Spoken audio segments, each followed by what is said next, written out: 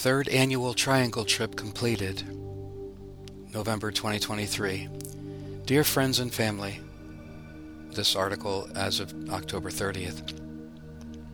Kim and I presently are on our third annual Triangle trip. I call it that because in essence we basically travel a path that is a huge 2,500 mile plus triangle.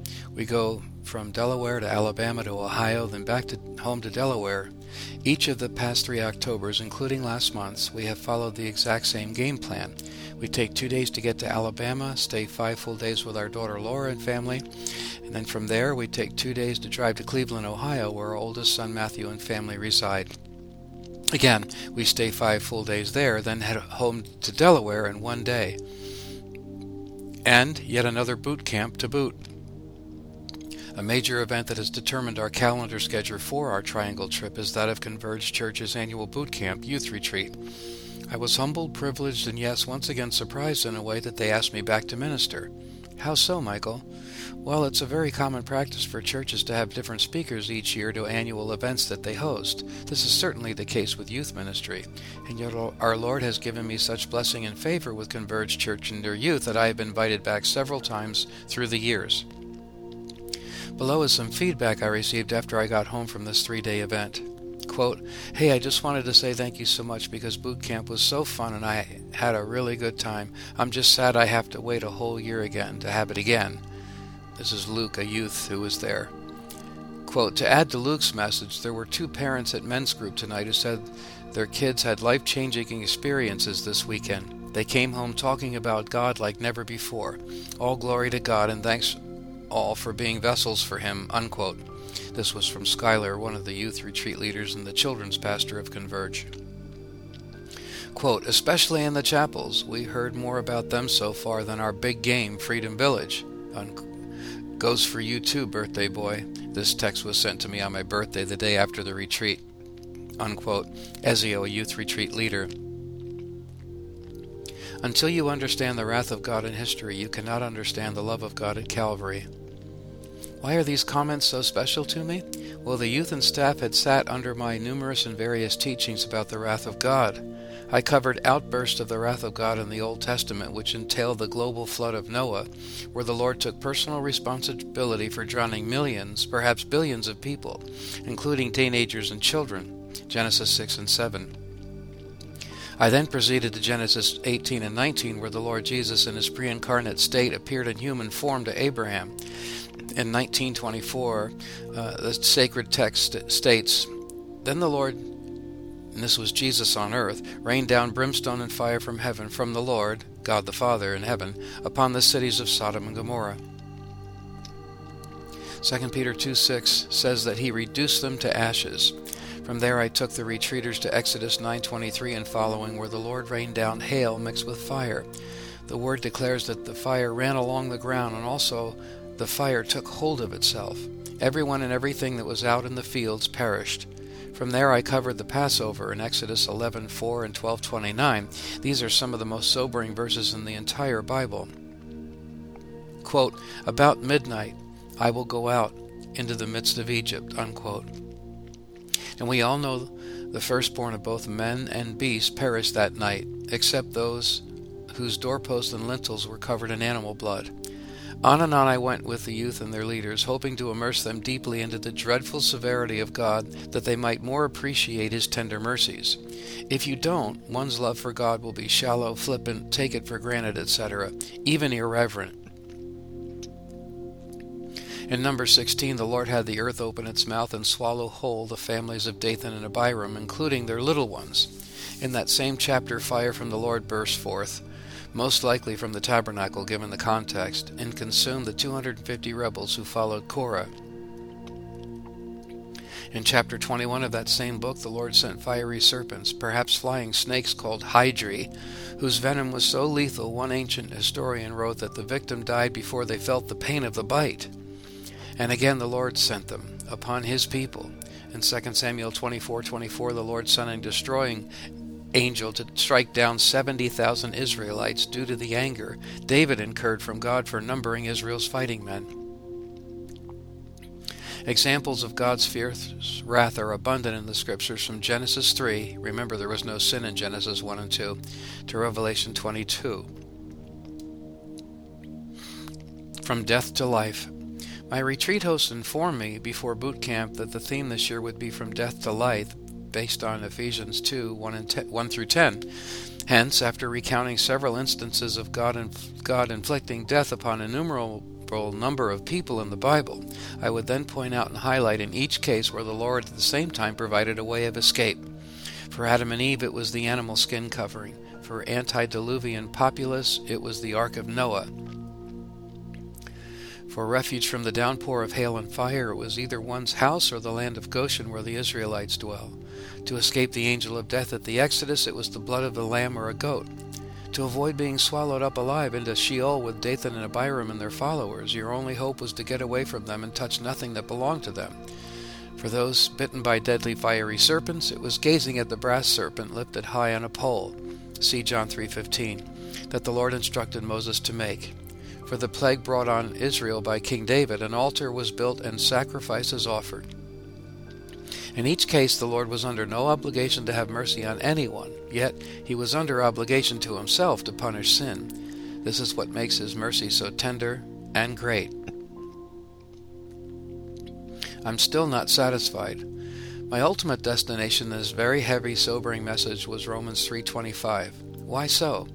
Romans 3:25 is a divine powerhouse of nuclear truth. Once one gets it, it basically states that God the Father placed the Lord Jesus out in the open. He publicly displayed him. He set him forth. Where? In Jerusalem, the center of the world, in the fullness of time. For what?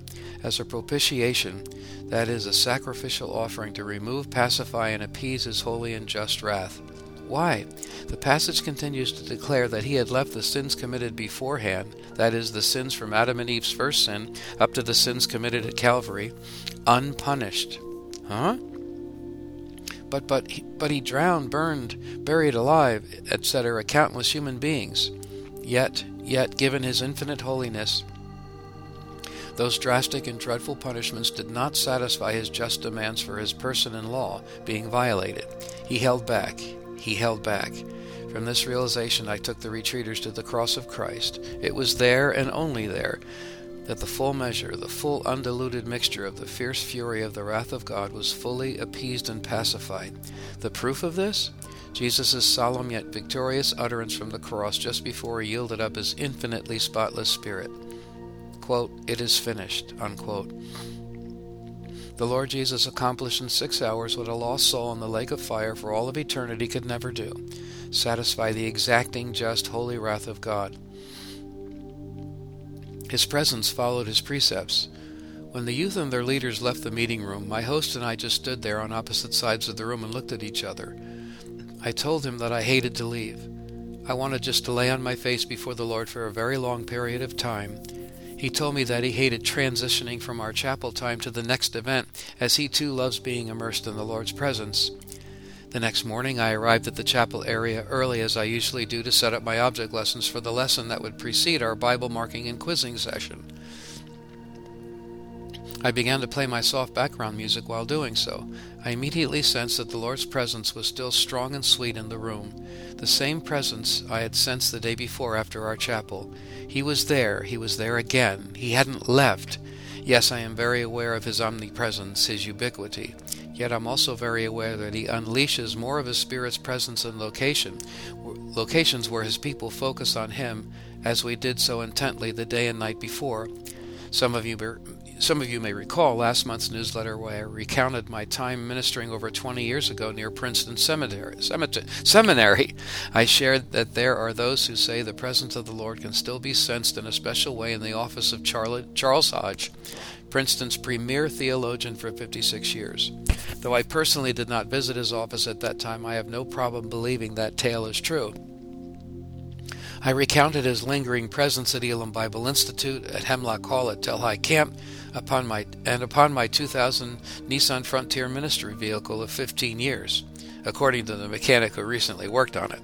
And now I sense this priceless phenomenon in the basement of the chapel at Camp Halawasa in Hamilton, New Jersey. Yes, I believe it. Reverencing the presence. Speaking of the manifest presence of the Lord, I recounted last month about Kim and mine's visit to Sight and Sound Theater near Lancaster, Pennsylvania. It is a spectacular sight to see and experience. Even as one pulls into the long driveway leading up to the impressively sized theater, you begin to feel excitement. Everything at Sight and Sound is big, majestic, and full of grandeur, etc., as it should be. If it were my venue, I would do the same. I've often said in my striving to bring realism to my time machine and camp equestrian dramas that my middle name is Epic. You walk into the Sight and Sound Theater and you're met with grandeur and spectacle. That is the only way I know how to describe it. The decor, the atmosphere, etc., bespeaks first-class quality and professionalism. It is a personal honor to me that two of my former campers, one also served as a gopher and worship leader, are on staff there. One of them happens to be Sight and Sound's sound man. He has the impressive and I'm sure stressful responsibility of overseeing several dozen microphones for the actors and the music score. When Kim and I saw Sight and Sound's production, David, he told me back then that he had seen the production 90 times by the time we had viewed it for the very first time. I envied him in a way, to be lost in that biblical world full-time, immersed and secluded from the outside world and all of its wickedness and resultant depression for a Christian. Yet, there was a part of me that recoiled from the idea of working at Sight and Sound. How so? I know from personal experience, being at a Bible school for 4 years, having served on church staffs for 14 years, and having now produced Via Dolorosa in some form for 19 years, that being at such places for extended periods of time is both a very high privilege but also a very high peril. How so? The human heart is deceitful and desperately wicked, Jeremiah 17:9, and it loathes all things divine. This is the case, of course, with the unregenerate hearts of pagans, but still it is also true of the residual fallen human nature, that is, the flesh, still very present in God's people. It is very, very easy for Christians who are immersed and surrounded by the things of God on a regular basis to become familiar with them, to treat them lightly, even to treat them irreverently. It happens all of the time. I see it on big church staffs. I see it often with worship teams. And it scares me to death. How so? When this attitude of irreverence is upon one of God's people, they don't realize that it is. Familiarity breeds contempt, that is, treating things lightly. It is repeatedly evidenced in the Scripture, often by Levites, priests, prophets, religious leaders, and those who are constantly close to the holy things. And so it is today. This is one of the many reasons I immerse myself in the severity of God, so that I might keep that cold, wet, sobering blanket on me of the fear of the Lord. And as I said above, so that I might know and appreciate and revel in His tender mercies by doing so. I pray it will always be the case with me and you, dear reader. Kim and I wish you a blessed Thanksgiving season with a heart full of gratitude to the Lord, who daily loads us with benefits. Amen. Michael. And my quote for this month, quote, "If we treat Him lightly, He shows up lightly," unquote. Thanks for listening. I really appreciate it. The Lord bless you.